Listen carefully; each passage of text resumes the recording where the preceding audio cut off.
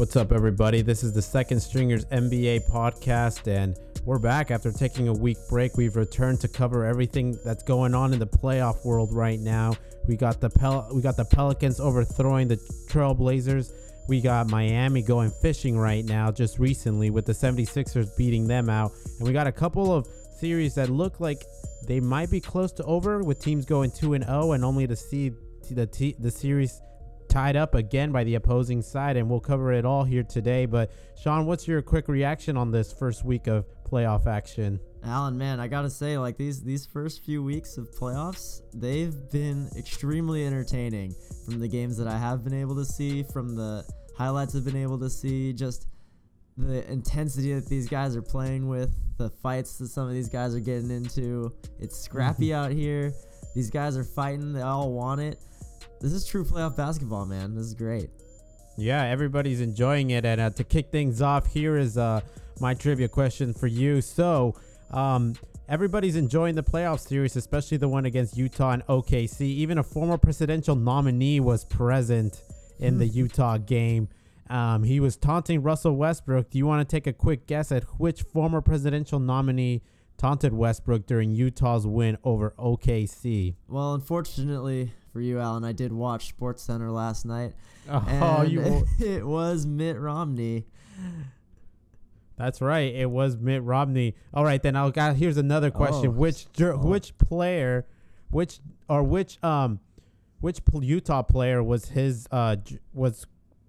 the jersey Mitt Romney was wearing? Sorry, got a little mixed up there. Okay. Wow, that's a good one. I actually didn't pay that close attention. I wasn't expecting that follow-up question. That was good. You caught me off guard. I thought I was going to get away with that one. Man. I want to go with John Stockton. John Stockton? Good guess, but this is actually a trick question. No. It wasn't any player. He was wearing a custom Utah Jazz player that said Romney in the back. He has one of those? I guess so. That's ridiculous. Yeah, so just to kick things off, let's get right into it with Portland Trailblazers being the first team to go fishing for the summer. The Pelicans completely knocked them off by sweeping this series. I mean, this is one that I didn't predict to be a series. I thought this was going to go to 6 games easily. Yeah. But the Pelicans came out here, rattled CJ McCollum, rattled Damian Lillard, and did not allow Nurkic to score down low, and they walked away with the playoff sweep. And now they're just waiting for either for the Warriors, most likely the Warriors, definitely not the Spurs. But however long it takes the Warriors to finish off the Spurs. Yeah, and we'll have updates for that game, which is going on right now. Like, as we're making the podcast, that game will probably end by the time this is over. It will probably be the Warriors, but man, these Pelicans, so I predicted last week that there wouldn't be a playoff sweep in this first round, and these guys ruined that for me. I almost had it. Yeah. It's Totally kind of crazy when you look at the playoff bracket, it seems like if there was a sweep, this was not going to be the one that was going to be a sweep. No. I thought maybe the Warriors I thought they were the more likely team to sweep somebody, or maybe in the Eastern Conference side with the Toronto Raptors or the Houston Rockets. But the Pelicans came out here holding Damian Lillard at 32% shooting from the field. And Damian also just stopping him from even getting inside, as he only took 2 free throws in the first 2 games of that series. And Nurkic, not any better, really, shooting 38.5% from the field as well for him during that whole series. Yeah, that's insane. I never thought that we would be living in a world where Drew Holiday is outplaying Damian Lillard. Rajon Rondo is outplaying CJ McCollum. These two guys, they looked like the backcourt to beat in this series, the ones to look out for. Yeah. I had no idea these guys could step up so big for the playoffs. I mean, Drew Holiday, he averaged almost 28 points a game, 56% from the field. And he held Lillard, when he guarded on defense, only 35% shooting. Yeah. On the series, which is insane. I thought Damian Lillard was going to come out here. Dame time was going to come out. It was finally his time to shine. The Blazers were in the 3rd seed. They were looking in good position to make a good playoff run. They have all their pieces, all their main pieces healthy. Nurkic was here this year, and he wasn't there last year. I was really excited to see what he could do. He did nothing. Lillard did nothing. and Anthony Davis just made all of them look silly. This is something special here, man. We're seeing something that like somehow caught everyone off guard. No one really saw this coming. Yeah, I mean, when you looked at the pieces that the Pelicans had, I mean, Antoine Moore was some of their perimeter players, like Drew Holiday. He was good, but not at this level. And I mean, Rajon Rondo was kind of the butt of a lot of jokes when they acquired him during free agency. And he had some special moments during the regular season, but not to this level. Certainly not to this consistency.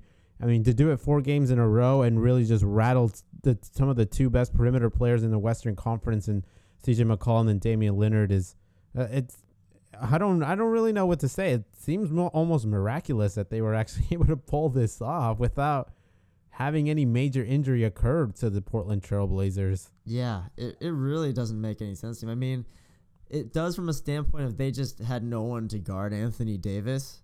Mm-hmm. So they would always have to like bring someone to help if they wanted any chance of beating him. And so that does leave people open in that way. I mean, it helped Rondo out average 13.3 assists per game over the course of this series, which is pretty absurd, honestly. Yeah. And man, I don't know if I want to believe yet that this team could potentially be a problem for the Warriors in the second round. But just how dominant they were makes me think that they have just a slight chance. You know, like everyone was saying the Rockets were the only team that could compete with the Warriors this year. But these Pelicans somehow, without Anthony Davis, without DeMarcus Cousins, with only Anthony Davis there for them as their superstar, they're somehow still a force to be reckoned with in a West, one that I thought once Cousins went down might not even make the playoffs. Yeah, it's kind of surprising hanging in there with Miritek and Emeka Okafor. That front line is thin outside of Anthony Davis, and Portland just couldn't take advantage of that with Zach Collins and Nurkic. Zach Collins had himself a good series. Ed Davis, solid guy, but Nurkic really came up short. And I thought after game 2, once that pressure was on, I thought Nurkic was going to be the guy to carry this team forward, but he never was able really to catch a roll, and he missed a lot of easy shots in the middle. Obviously, a lot of it due also to defensive pressure. But I was expecting a lot more from this guy, and he's a restricted free agent this summer, and I'm not going to be surprised, honestly, if Portland lowballs him a little bit, because there were times where they just could not play Nurkic down the stretch. They needed more movement. They needed more spacing to try to figure something out against the Pelicans, and he needed to be taken out. So I'm not sure how much value he's still going to continue to hold. Man, I don't know about that. I think he had a really good season, like a really good regular season, and then like I think to judge him off the 4 playoff games is a little unfair. It was his first playoff series ever. You know, he might have some playoff jitters and going up against arguably the best player in the NBA in Anthony Davis, and he's new to all this, and I think he had a pretty good season overall, so I hope he gets paid a good amount of money. He definitely deserved it with the season he had. Just a bad, unlucky matchup to end it all. Yeah, it'll be interesting to see. I'm really interested to see what kind of offers Nurkic gets around this league. He's a restricted free agent, so obviously Portland can match here, and they might have to, as they're pretty they got a pretty nasty cap situation going, so they got the bird rights to Nurkic, so it's not like they can easily replace him if they let him just walk away. They also got to figure out what they're going to do with Ed Davis and Shabazz Napier, who's also going to be a free agent. They probably will end up keeping him. I doubt he'd get anything big. But essentially, Portland, they could decide to keep this whole team and keep trying, or they could blow it up, I guess, by not bringing in Nurkic and trading CJ McCollum. I don't think that's a good idea. I feel like you still got Zach Collins. He's fairly young. You got Maurice Harkless. You still got Damian Lillard and CJ McCollum. They're still solid pieces. They're not at the age where things are going to start. Yeah, there's not like they're out of their prime or anything. Like they're not getting old. They're still in their like late to mid 20s. Yeah, so looking ahead for this team, I think it would be best if they kept these pieces together and see what happens this following year. Yeah, I don't really see how you're gonna be competing if you trade away CJ McCollum. Like, Yeah. who are you gonna get for him? Like, you're not gonna get a better player. You're gonna get like a few, like, decent players, maybe, in my opinion. For CJ McCollum, like, I just don't see how that would work.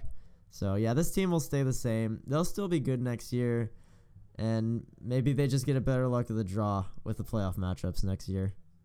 Yeah, I mean, they got some hope. Like I said, Harkless is still getting better. Zach Collins is only a rookie, and he had he had himself a hell of a year. Yeah, He was totally. very productive for this team. So, heck, just keep riding this wave, and hopefully some of these young pieces turn up. And you still got Evan Turner. Next year, you'll only have 2 years left on his contract. Maybe you can swing for the fences and see if somebody takes that money. I bet the Nets would take him.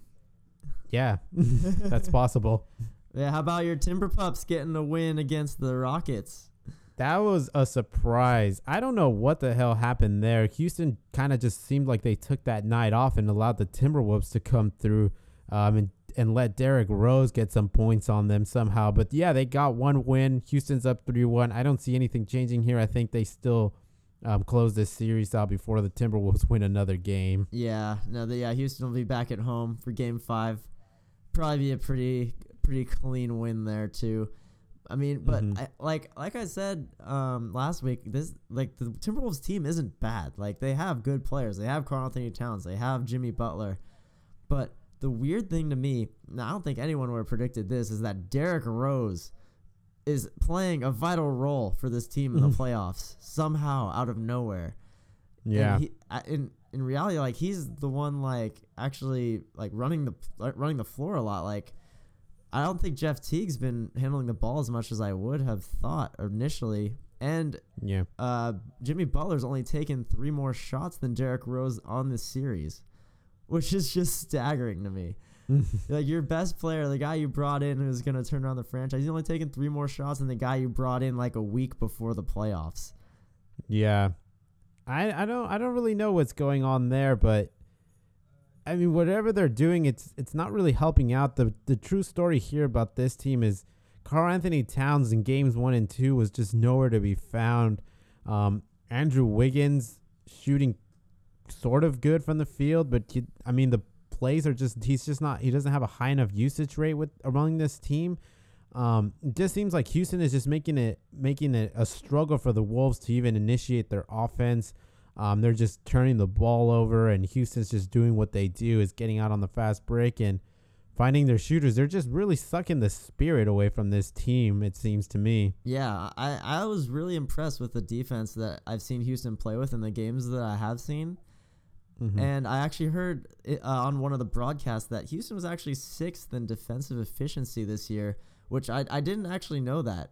I knew that they were an amazing offensive team and they were doing well enough on defense, but 6th in the league, that's very good, and they're really showing that defensive prowess here in the playoffs against a team that has a lot of offensive firepower between Karl-Anthony Towns, Jamal Crawford, and Jimmy Butler and Andrew Wiggins. Like, this team can shoot, but they've held them down to 100 points in a few of these games, and Karl-Anthony Towns, do you think he has the jitters too, kind of like Nurkic, his first playoff appearance? Like, he just doesn't look the same out there. It just seems like they can't get him the ball in the right places to me. Watching it kind of seems like he's just floating around. I'm not sure if he's not demanding the ball, the play's not being run for him, but I mean, Clint Capella and the rest of the Rockets crew, they're quick. They're quick on picking the ball. Chris Paul is out there picking Jimmy Butler and Derrick Rose every time they dribble up the floor. This is a good defensive team, and it's tough. It's tough to run the ball the way you want it to run, and I think Karl-Anthony Towns seems like he has a hard time adjusting to that. Yeah, and I think Clint Capella, I think he's the unsung hero here. Like, he's sizing him up. He's having a really good series himself, and this was a matchup to watch at the beginning of the series. I thought that Karl-Anthony Towns would actually be getting the better of Capella, but I was just basing that off talent.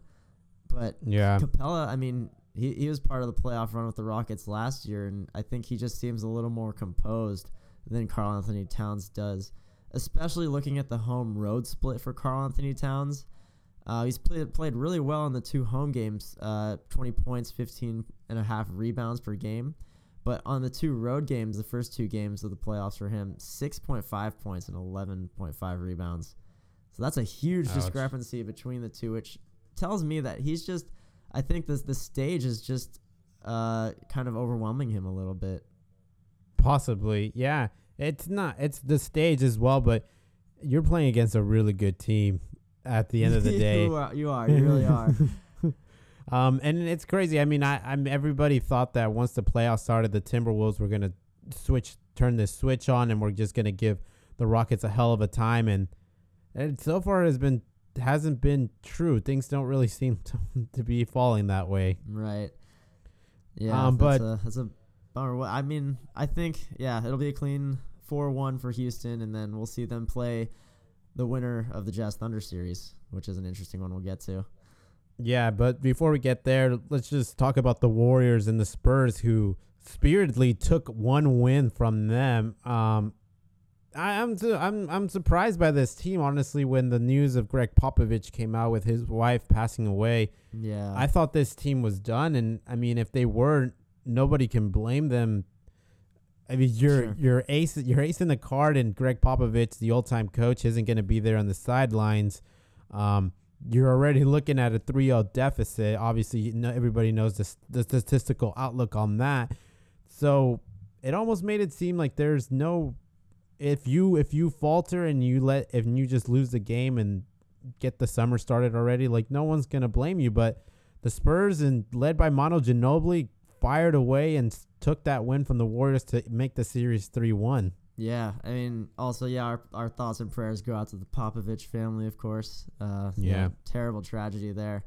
And, I honestly believed that the Spurs would get this win after that happened, though, because it's stuff like this where you can really rally behind, like they won that game for Popovich. They won it for their leader. Yeah. There's no greater motivation than that. It was more than a basketball game at that point for them, and they really showed it. I mean, they came out and they were winning the entire game, and the Warriors made a few runs, but at the end of the day, the Spurs held on really strong. Their defense was impenetrable defense, and I'm really happy they got this 1 win. The way they've been playing, like how hard they've been playing, they did not deserve to get swept. That's true, I guess. Yeah, no one really deserves to get swept. Some people deserve to get you swept. just do. You just do. I mean, yeah, the Warriors are a really good team. They have more offensive weapons than the Spurs, especially without Kawhi Leonard. So I thought this was going to be a sweep. The Spurs managed to take 1 win. Right now, the Warriors are holding on to a 8-point lead with 3 minutes to go in the fourth quarter. So it could be that the Warriors end it tonight. I'm banking on that. Yeah, but I agree. Hey, the Spurs held on to not be the team to be swept in the playoffs, and it looks like we're gonna finish the playoffs with only Portland being swept, right? Right. Yep. For the first round. Yeah. Craziness. And yeah, another thing with the Warriors, there's still not a definitive timetable for Steph's return from his ankle injury, which could play a factor in the next series. I mean, the Pelicans, they're waiting, they're ready, they're playing the best basketball they've played all season, and without Steph there, this series could get interesting. I don't know. Right. Yeah, I agree. It could get really interesting. I mean, if you're looking at the matchups, you'll have Drew Holiday, Rajon Rondo in the perimeter there.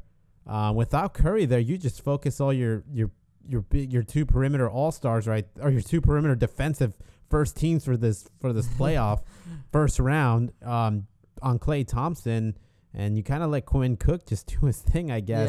Put Anthony Davis on. Yeah, Quinn Cook, man, he's not doing anything. Yeah, Anthony Davis, Durant will be a really fun matchup for sure.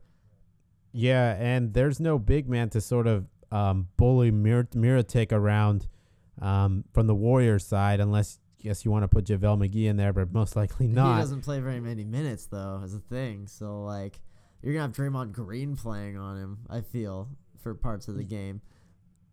Yeah, this will be mismatch.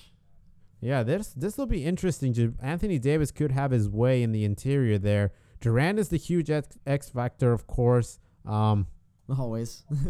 Always.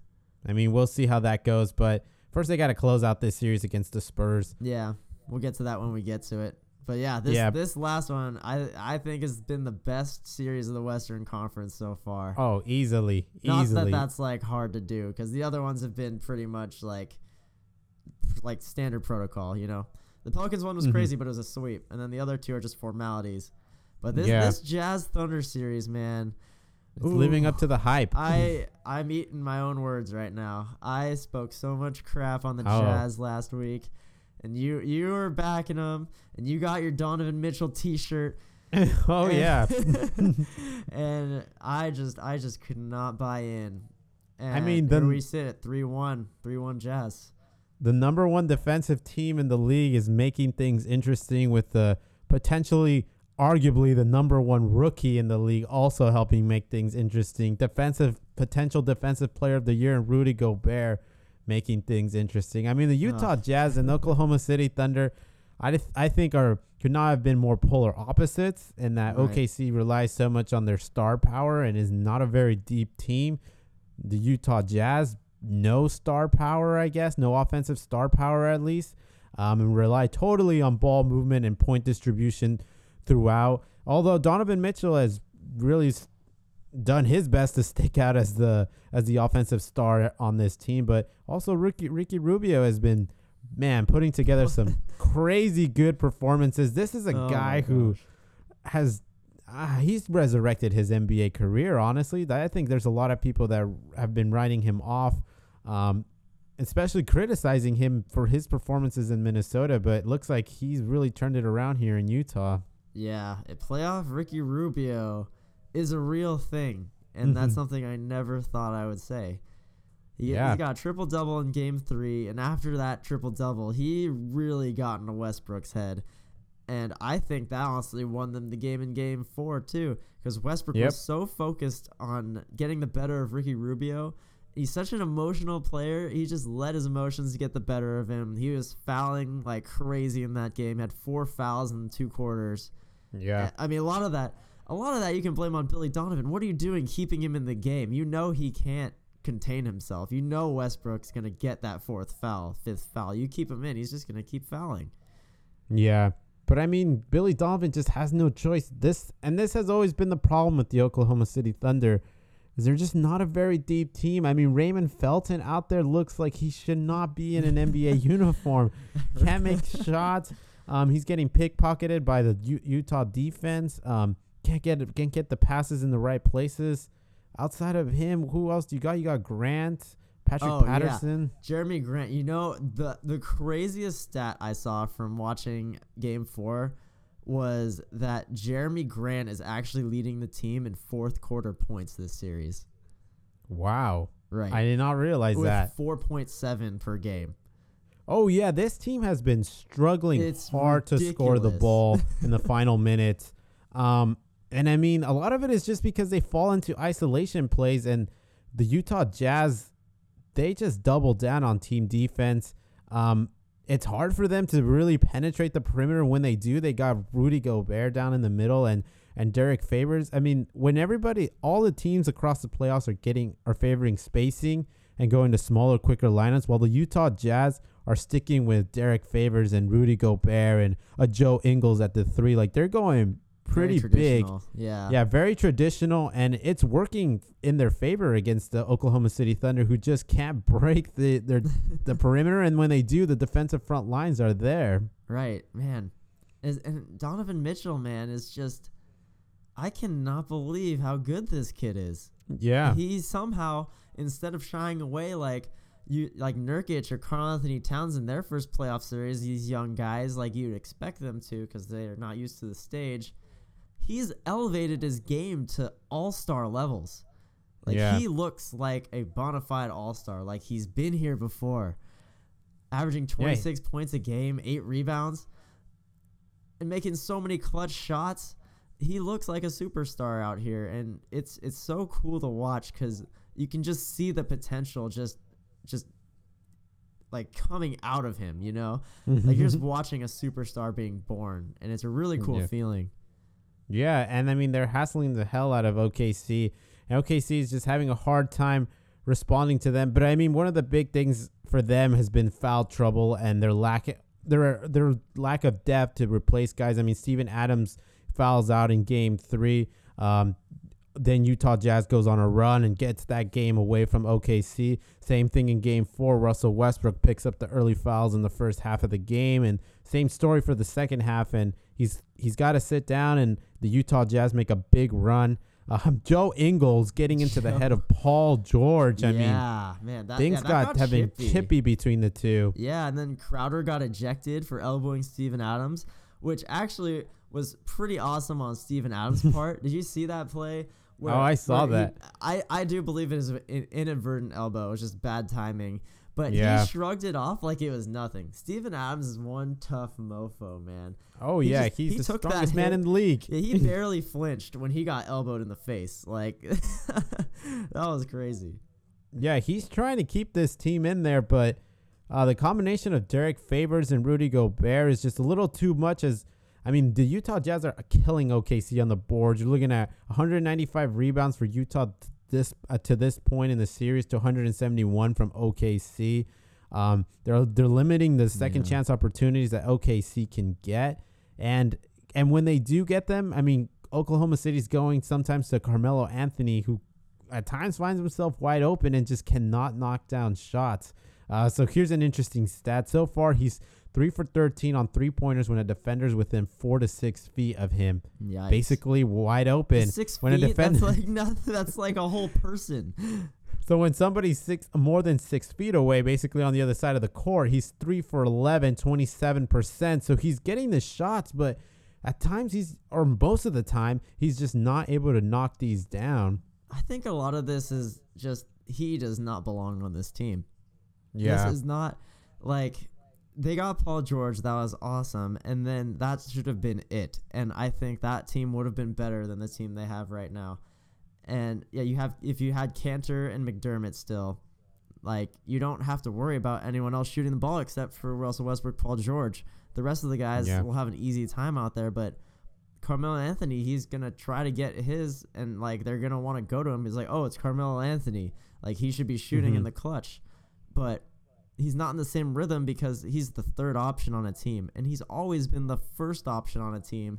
And you ask a guy like that, like a volume shooter, to go from the first option to the third option, that's a recipe for disaster. And yeah, this has just been waiting to happen, and I really regret thinking that OKC could get over the hump in the playoffs and that it'd all be different, because it's just more of the same. Yeah, the playoffs are an interesting point of the year where heading into it, we always like to think or maybe hope that somehow the playoffs are automatically going to turn a switch on a player or a team. But then the playoffs get started and you realize, oh, they're exactly who we thought they were.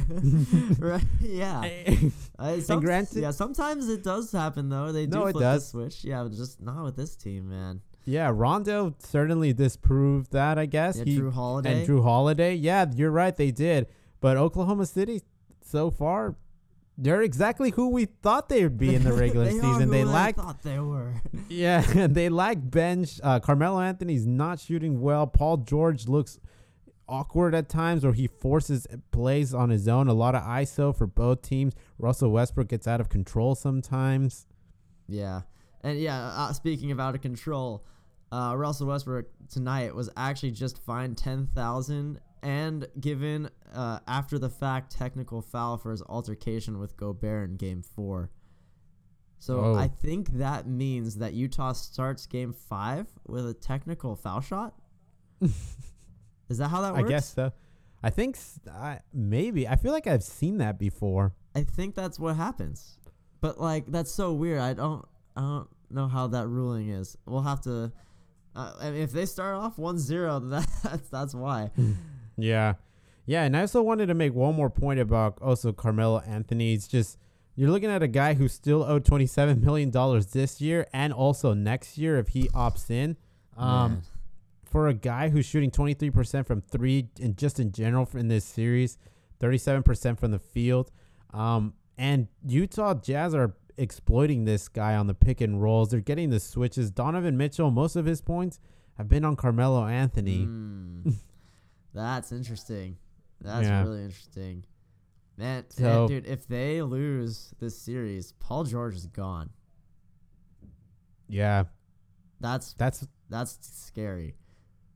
Yeah, that's why I think things are getting emotional. For more than any team, this playoff run is I guess LeBron James, I think. That one's was also the same thing though. Yeah. But, I think LeBron James and Oklahoma City Thunder have a lot of pressure on this playoff run, more than any team, I would say. Yeah. Oh my gosh, for sure. And then you brought up Drew Holiday again. He scored 41 points in Game 4. Drew Holiday scored 41 points in a playoff game. I can't get over that. I told you he was worth the money. Did you actually? Well, I made the argument that at the time the market dictated he was owed that much, and based on the needs of the Pelicans, and yeah, I mean he's giving them what they needed. Man, I can't believe he earned his money. I look like such a fool right now, man. All of these things I was saying are just totally wrong. Yeah, Drew Holiday's exploding. The Jazz Utah are good. Jazz. The thing is, I predicted the Jazz to win this in 7. Yeah, they might actually win. Still be right. I think more likely than not. I said they're winning it in 6. I think OKC takes the next game. Hey, you're still way better than my prediction. That's for sure. Yeah. But moving on here let's go to the Eastern Conference. The Eastern Conference is a little bit more tied up now. Actually, more like interesting games. Yeah. Yeah, I felt like it started off kind of predictable, but now things are like heating up here with the 70s, except for this series. So let's just start there. The 76ers defeating the Miami Heat 4-1 to advance to the Eastern Conference second round. So yeah, break down this series. What happened here? Wow, I mean, a lot of Ben Simmons happened, man. Yeah. This guy, he almost averaged a triple-double throughout the whole series. He had triple-double in Game 4. That carried them through that. I think he had 9 assists per game over the course of the series, which is like, and man, he's just unstoppable. And yeah, I mean, when you throw Joel Embiid into the mix too, it's just game over. When he came back in Game 3 after losing Game 2 to the Heat, and he made his presence felt. It might not have been on the offensive game as much, but 4 blocks per game in those 2 games on the road in Miami, just totally locking down Whiteside, making matchup nightmares for them on that end. Yeah. And yeah, Hassan Whiteside, I thought this matchup would be way more interesting between these two. Like, I thought it would be a little chippier, but Embiid just dominated him completely. Yeah. I mean, Hassan Whiteside only getting 10 minutes in the last game earlier today. Interesting for the guy who's on the $98 million contract. So there's some bad blood there between him and Eric Spoelstra. I'm thinking. I mean, there just has to be. Even in the season, throughout the season, Hassan Whiteside would get low amount of minutes. We could potentially see a trade coming here.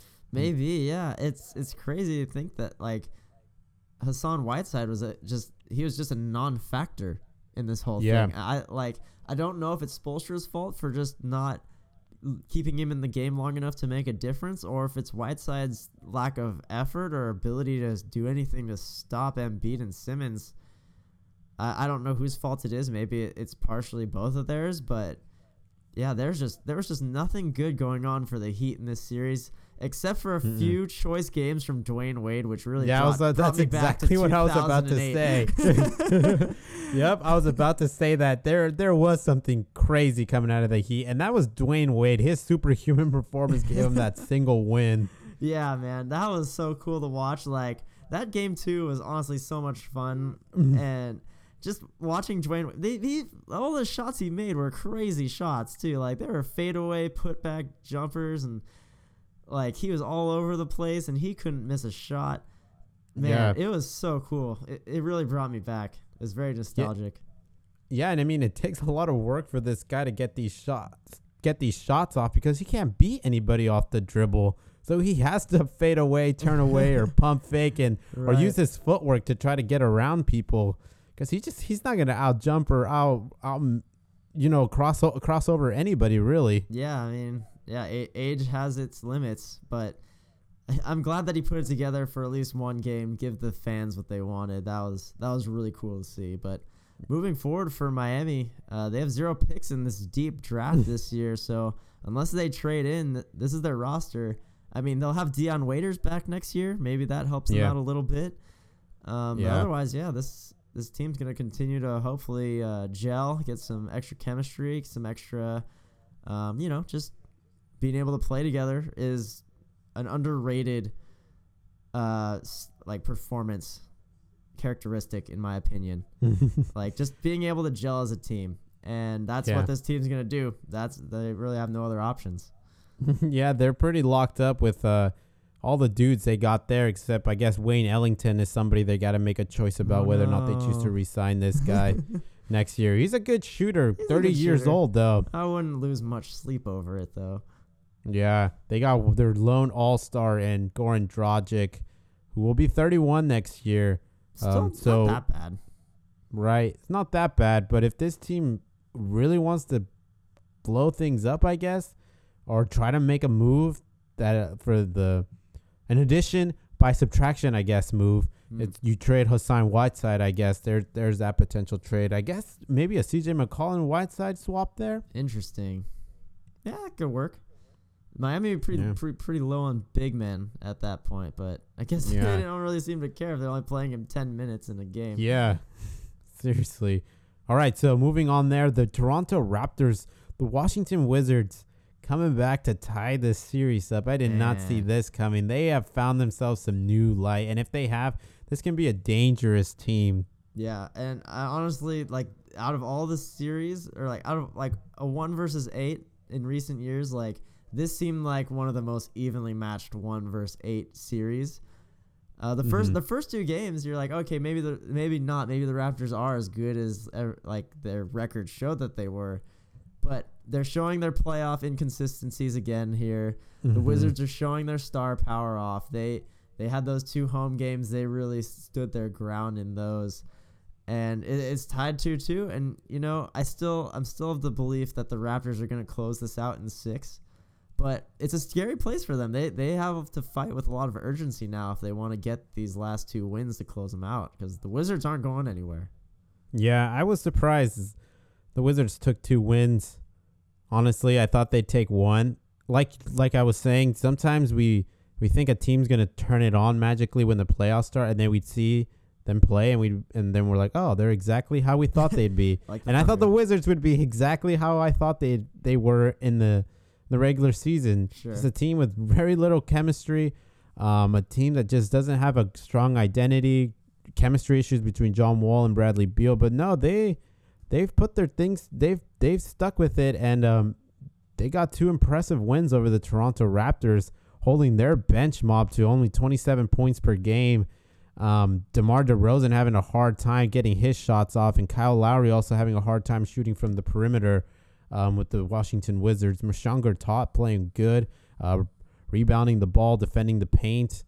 It's impressive. Yeah, and I mean, to that point about the bench mob, I think that was I think the coaching deserves a lot of credit on the Wizards side for locking down the bench and making sure that they're not putting up as many shots, and they kind of allowed DeMar DeRozan to shoot more in those games, and that took away from a lot of the flow of what they have going on with being able to run a 10-man rotation with all these bench guys. And I think that was the key to their success in those 2 home victories, and also getting Bradley Beal going. I mean, man, those first 2 games, he looked terrible. He looked like they were going to easily get swept. He's going to keep playing like that, only averaging 14 points a game. But then he just turned it on when they got back to D.C. and averaged 29.5 points per game in those 2 games, even with fouling out in Game 4 and not playing the last few minutes of that. John Wall was able to carry them to that victory. But if Bradley Beal can get one of these good games going in an away game at Toronto, then, hey, they could pull off this crazy upset. Whoa. Do you think that's likely? I still see Toronto winning this. I'm not saying it's likely because, I mean, I'm not saying it's not impossible, though. Like, it could definitely happen. But the way the Raptors played in the first half of Game 4, I assumed that they were just going to easily come away with that victory. They held the Wizards to 40 points in that first half in Game 4. I thought it was going to be over, but then the Wizards score 40 points in the third quarter alone. And then now you have a game, and then they have the home crowd on their side, and that's how they were able to pull that one off. So I don't really see that happening in Game 5. Maybe it happens in Game 6. This could go 7 games, though. Like, and when you're playing a 7-game series, you gotta just, everyone's playing their heart out. You can't really count anybody out. Yeah. I think you're counting them out, though. Yeah, you're not buying in. I am not buying into the Wizards at all. You just hate John Wall. I just this team has just been so disappointing to me. But I mean, hey, I gotta give them credit for winning these 2 games. But Toronto, to me, closes it out in 6. I think they win the next 2, and then the Wizards have to head into the summer and think about whether they want to keep this Bradley Beal and John Wall thing going. It's not really a attractive option, honestly, with all the chemistry issues or whatever they have. But I think it goes 7. I'm gonna say it's gonna go 7. I still think it stays at 6, Toronto. But how about the Cavaliers and Pacers? This one we knew was gonna be epic. I mean, this is LeBron James has no rival, but what he does have is he has rival franchises and rival fan bases. Or maybe not rival fan bases, but fan bases that have an extra bit of that have it out for him. Yeah. That have it out for LeBron James. And the Indiana Pacer fan base franchise definitely has that for LeBron. I mean, this Indiana Pacers have put together some good teams and have all been held short in their playoff runs by LeBron James. So this is potentially the first time that the Indiana Pacers might be able to take down the LeBron James team. See, I don't know. I think if they had won Game 4, I would have said the Pacers would win the series. But since the Cavs were able to squeak out that victory in Game 4, tie the series at 2-2, I don't see the Pacers pulling this one out. I think LeBron's just too much for them to handle, but man, I give him a lot of kudos. I thought that it would be a 4-1 Cavs series. And you know what? I completely overestimated how these new additions to the Cavaliers would play because they look terrible. Yeah. This team is so dysfunctional. Yeah, I mean, think about they've had 30 different starting lineups, I think, since that trade went down. Or even before the trade. No, I think 30. Yeah, it's got to be even after that trade. They've just had guys coming in and out. I mean, Jose Calderon started game 4. Yeah. He's the type of guy that you probably wouldn't even be thinking would be getting more than 10 minutes for an NBA team at this point in his career. Right. Kyle Korver just came back. Ronnie Hood keeps coming in and out, but he looked all right in game 4. Yeah. But he's just another wrench that's just been thrown in there as well into this rotation. And Jordan Clarkson and Larry Nance and everybody's got it outside of LeBron James has to adjust. J.R. Smith in that game 4 basically hitting that game winner when you take into account how much they won that game by. That ridiculous shot he made at halftime you could attribute to being the difference maker. Completely, yeah. Like if he didn't make a 65-foot shot, like that whole game could have changed. Yeah. So yeah, good job, JR, keeping it real, doing what JR does, just ridiculous shots like that. But what do you think about this LeBron-Lance Stevenson rivalry continuing to heat up? They're getting chippy, man. They keep going after it. This isn't a rivalry. Lance Stevenson is just being Lance Stevenson. He'll go on one end and make a hustle play and force a jump ball, and then on the other end he'll get the inbound pass and walk with the ball and be called for a travel. He will, but man, he really loves getting in LeBron's head, though. Yeah, the problem with the Cavaliers right now is they just, which is the same problem they've had all year. They just have a tough time guarding anybody. In the end, a credit to the Pacers as well. They have incredible ball movement, finding Oladipo, Darren Collison just shooting lights out from the 3-point corner. Miles Turner hitting a couple and really making things hard for the Cavaliers to get anything at the rim. And Bogdanović too. Bogdanović. Oh yeah, he's had some good Bogdanović. games How could I too. forget about that guy? Yeah. I mean, he's got a 30-point performance against this Cavalier team. This is a guy that most people probably most casual NBA fans probably have never heard of this man. Right, yeah. And they're just playing really good team basketball, all running through Oladipo. And he's been playing pretty well overall. His home road split isn't like the best. Like, it's not very even. His home games are definitely a lot better than his road games. Like 27 points per game at home, 17.5 on the road, with 3 steals at home and only a steal and a half on the road. But, I mean, he's still playing really good basketball. He's the leader of this team for sure. He's not shying away from the spotlight. He's playing playoff basketball. And it's just so cool to watch this guy who everyone just wrote off as an oversight in a Paul George trade. And now he's the one that could potentially advance farther than Paul George does in the playoffs. The irony. So much irony. This whole season's irony, man. Oh, man. Imagine he takes down LeBron James. He will do what Paul George was never able to do in the playoff with the Pacers, is beat a LeBron James team. That would be insane. Yeah. Granted, it's the oldest LeBron's ever been, but who really cares, right? Yeah. Anyways, still LeBron. I have a feeling that we're still going to see this series last a little bit longer. I think I see this going to 7 with the Cavaliers coming out. Yeah, no, I think it'll go 7 too. But yeah, I don't give the Pacers like a high chance of winning in 7. I think it's gonna be the Cavs pretty handily. But hey, if it happens, I don't think I'll really fully appreciate how crazy that is. That LeBron loses in the first round, because this team just seems so weak. Oh yeah. But like, it's a LeBron team, and if he goes out in the first round, it's gonna be like, oh yeah, well that team's not even that good. But it's LeBron, and then he'll go to Lakers next year. We'll see. I mean, we can break that down further. They have that draft pick, so see what that develops into.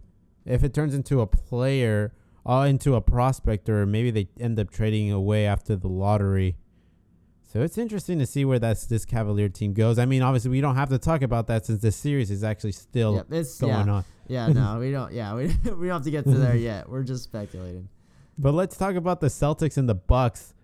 This was an interesting series to me. This is a good one too.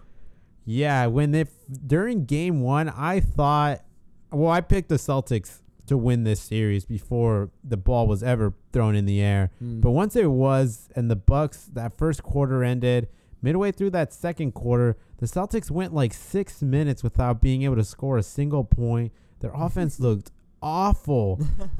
It was basically Jason Tatum just trying to figure something out. Nobody could really create any form of offense.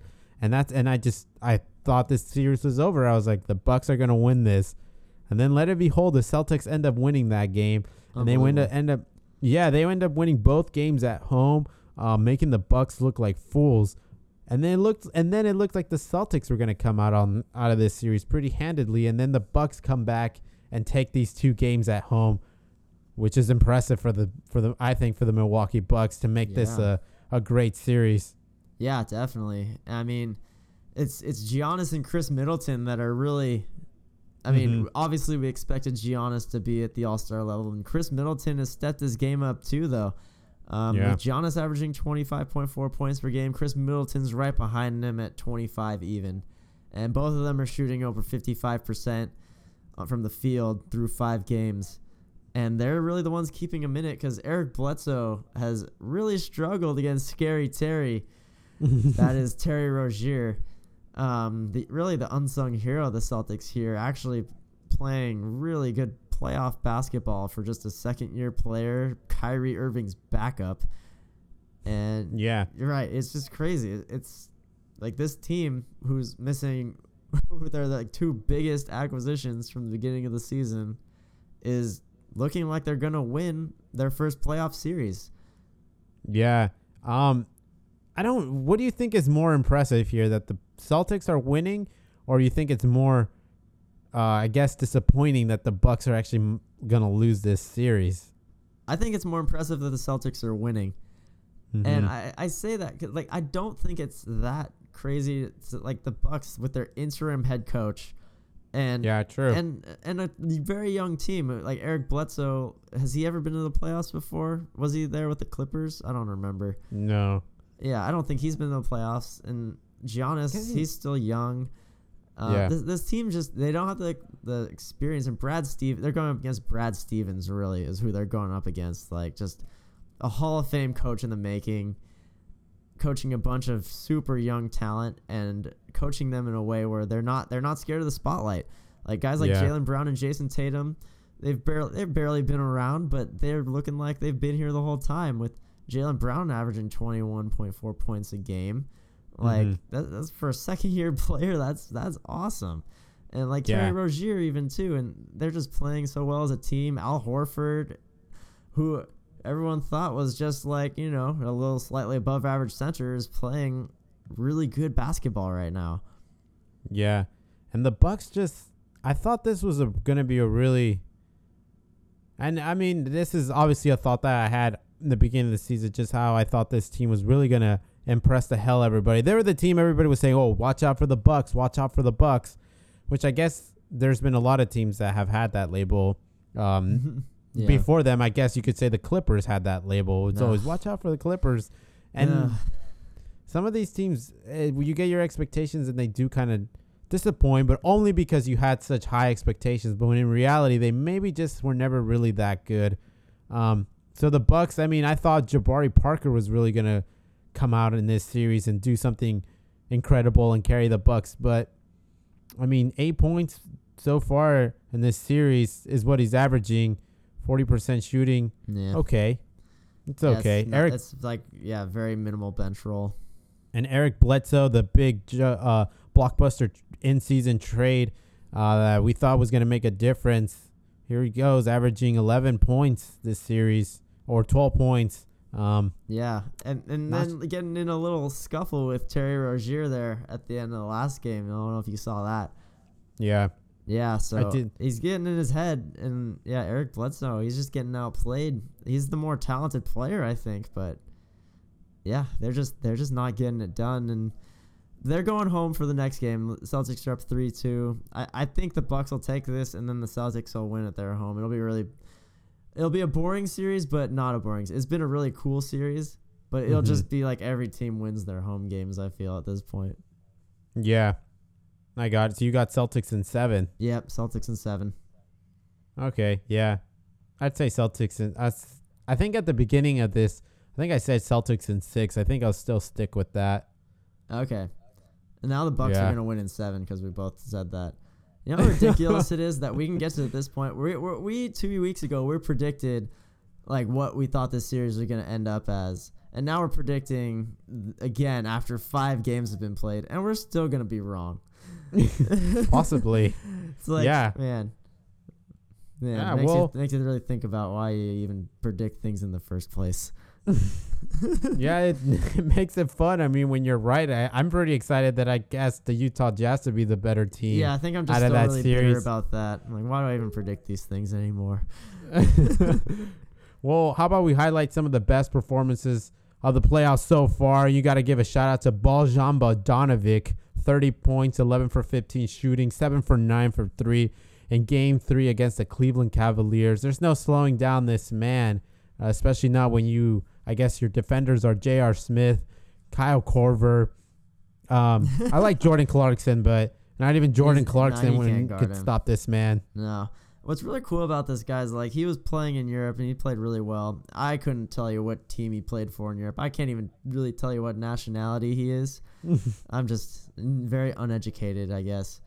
But what I do know is that he has looked up to LeBron James for a lot of his career over in Europe, and it was his dream to play in the NBA in a playoff series against this man, and lo and behold, here he is, and this is the type of performance he puts up. He's not starstruck. He's not caught up in the limelight. He's come out. He's still balling, even though he's living out his dream, and I think that's really cool. And if he ends up beating LeBron too, that's just going to be icing on the cake.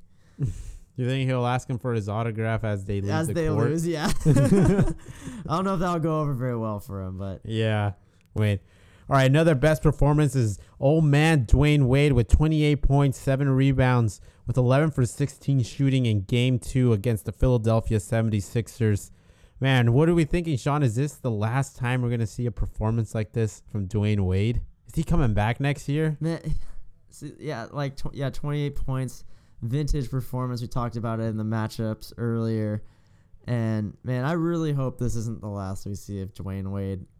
He might not want to go out like Kobe Bryant did, just like kind of fading away, and then the Grand Tour. Yes, the Grand Tour. I don't think Dwayne Wade's that type of personality, but yeah, the fact that he can still put up numbers like this is just so cool.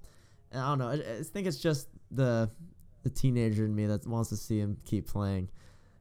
Just see it again. But since this is gonna be such a far and in between performance, this just might be it. He might be happy just retiring and hanging out with his family and having some quality family time. Yeah, we'll see. But I guess the 76ers are having abundance of guards at this point, but none of them were able to put out a performance like this. It could be that maybe he gets a call back just strictly during playoff time. He doesn't even need to work out during the whole season. They'll just call him back just for round 1 of the playoffs. Take an early exit again. He could be like Kendrick Perkins is to the Cavs. Oh my gosh, I forgot he even got re-signed by them. Has he played at all? No, he has not played. Yeah, but why did he even sign him?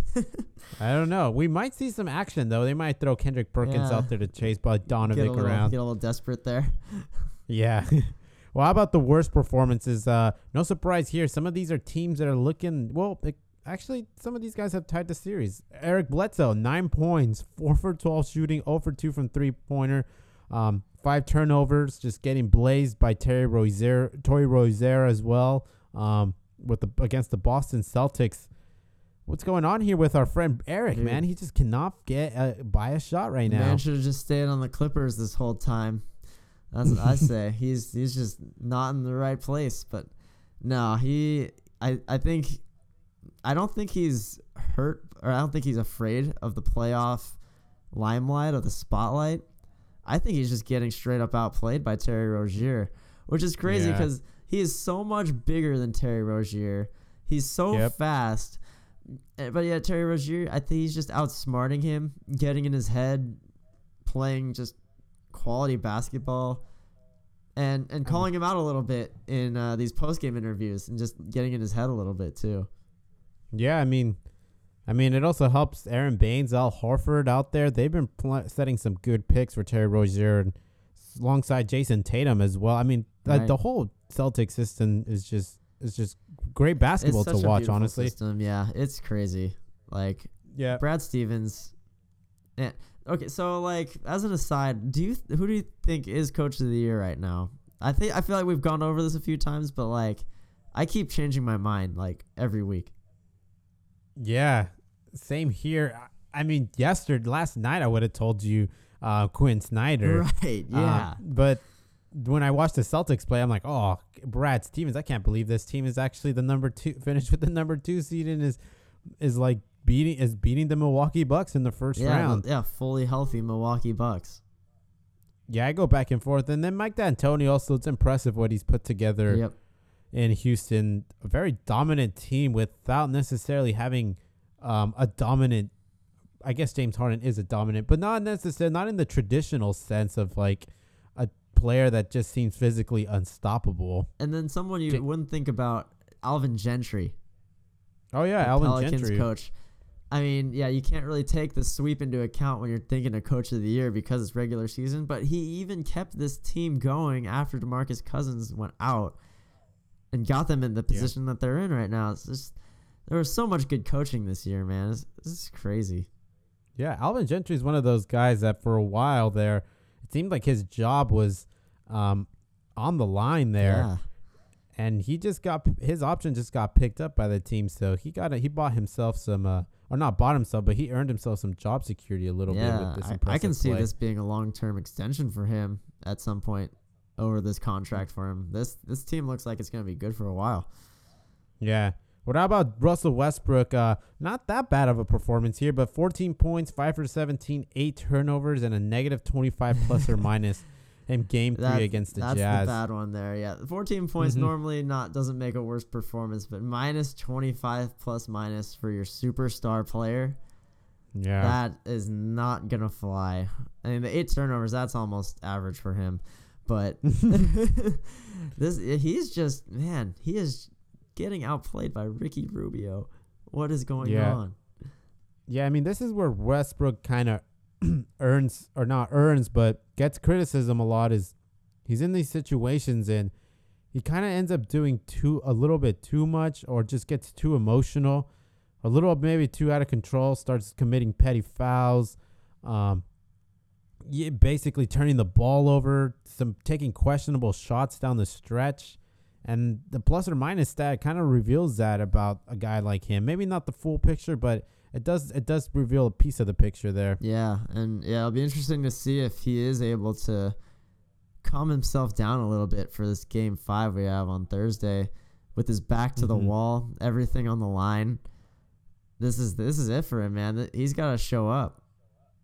Yeah, it's crazy to think this is it it could be it for OKC. I think they ultimately win that game, but nonetheless, it's possible that that's the end we see of the experiment between the big three of Carmelo Anthony, Paul George, and Westbrook. Although the actual big three is Steven Adams, Paul George, and Westbrook. Yeah, you can't even put Anthony in there anymore. But this last one, this is a pretty bad one, man. Bradley Beal in Game 2, he had 9 points on 3 of 11 with a minus 34 plus minus.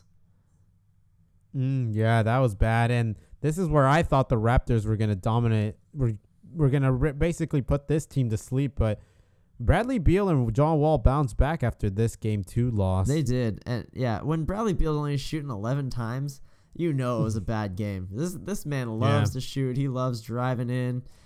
And 11 shots is just not enough for a guy like this. And the writing was on the wall for this one well before the game ended. But I mean, like you said, they bounced back for their 2 home games, and now it's a series. And man, these playoffs are good, man. Like there's some good games still to be had in this first round. Yeah, but to close this podcast off, I wanted to close it off just with a question here that I think it's pretty interesting that we can ask ourselves this. But are the 76ers primed to actually come out of the East and make a finals run? I mean, we're looking at LeBron James facing a really hot Indiana Pacers team, the Toronto Raptors facing a Wizards team that is woken up, and a Celtic team that's, despite their impressive play, is underhanded. Their star players are injured. It's the 76ers right now who seem to have the mojo. It's so insane going. Are we going to see this team in the finals? The number 1 pick multiple years in a row in the draft to the NBA Finals the next year. Has there ever been a jump like that before? That is unprecedented. Yeah, is it possible that we might see a core of players all under the age of 23 make it to the NBA Finals? Not even the I think OKC was roughly around there, but even then. Yeah, but that was a crazy team too. But that takes nothing away from this. This is something else, man. Ben Simmons, Joel Embiid, and company. The European contingent is coming through. Exactly. That is an interesting lineup when it's thrown on the floor to see Dario Saric, Ilyas Nova, Ben Simmons, JJ Redick. What a group of gentlemen out there. What a group of gentlemen. Real gym rats out there. Yeah. But possibly we could see the 76ers just become the Cinderella story of this NBA season and see themselves in the NBA Finals despite their young age. It could happen. It could happen. Well, thanks everybody for tuning in to the Second Stringers NBA podcast. We'll update weekly and we'll keep our eye on the 76ers, the Utah OKC series. LeBron James, is he going to return back to the finals? Who knows? Toronto Raptors, are they the actual real deal, and can they make it out of the first round? We'll find out. Have a good week, everybody.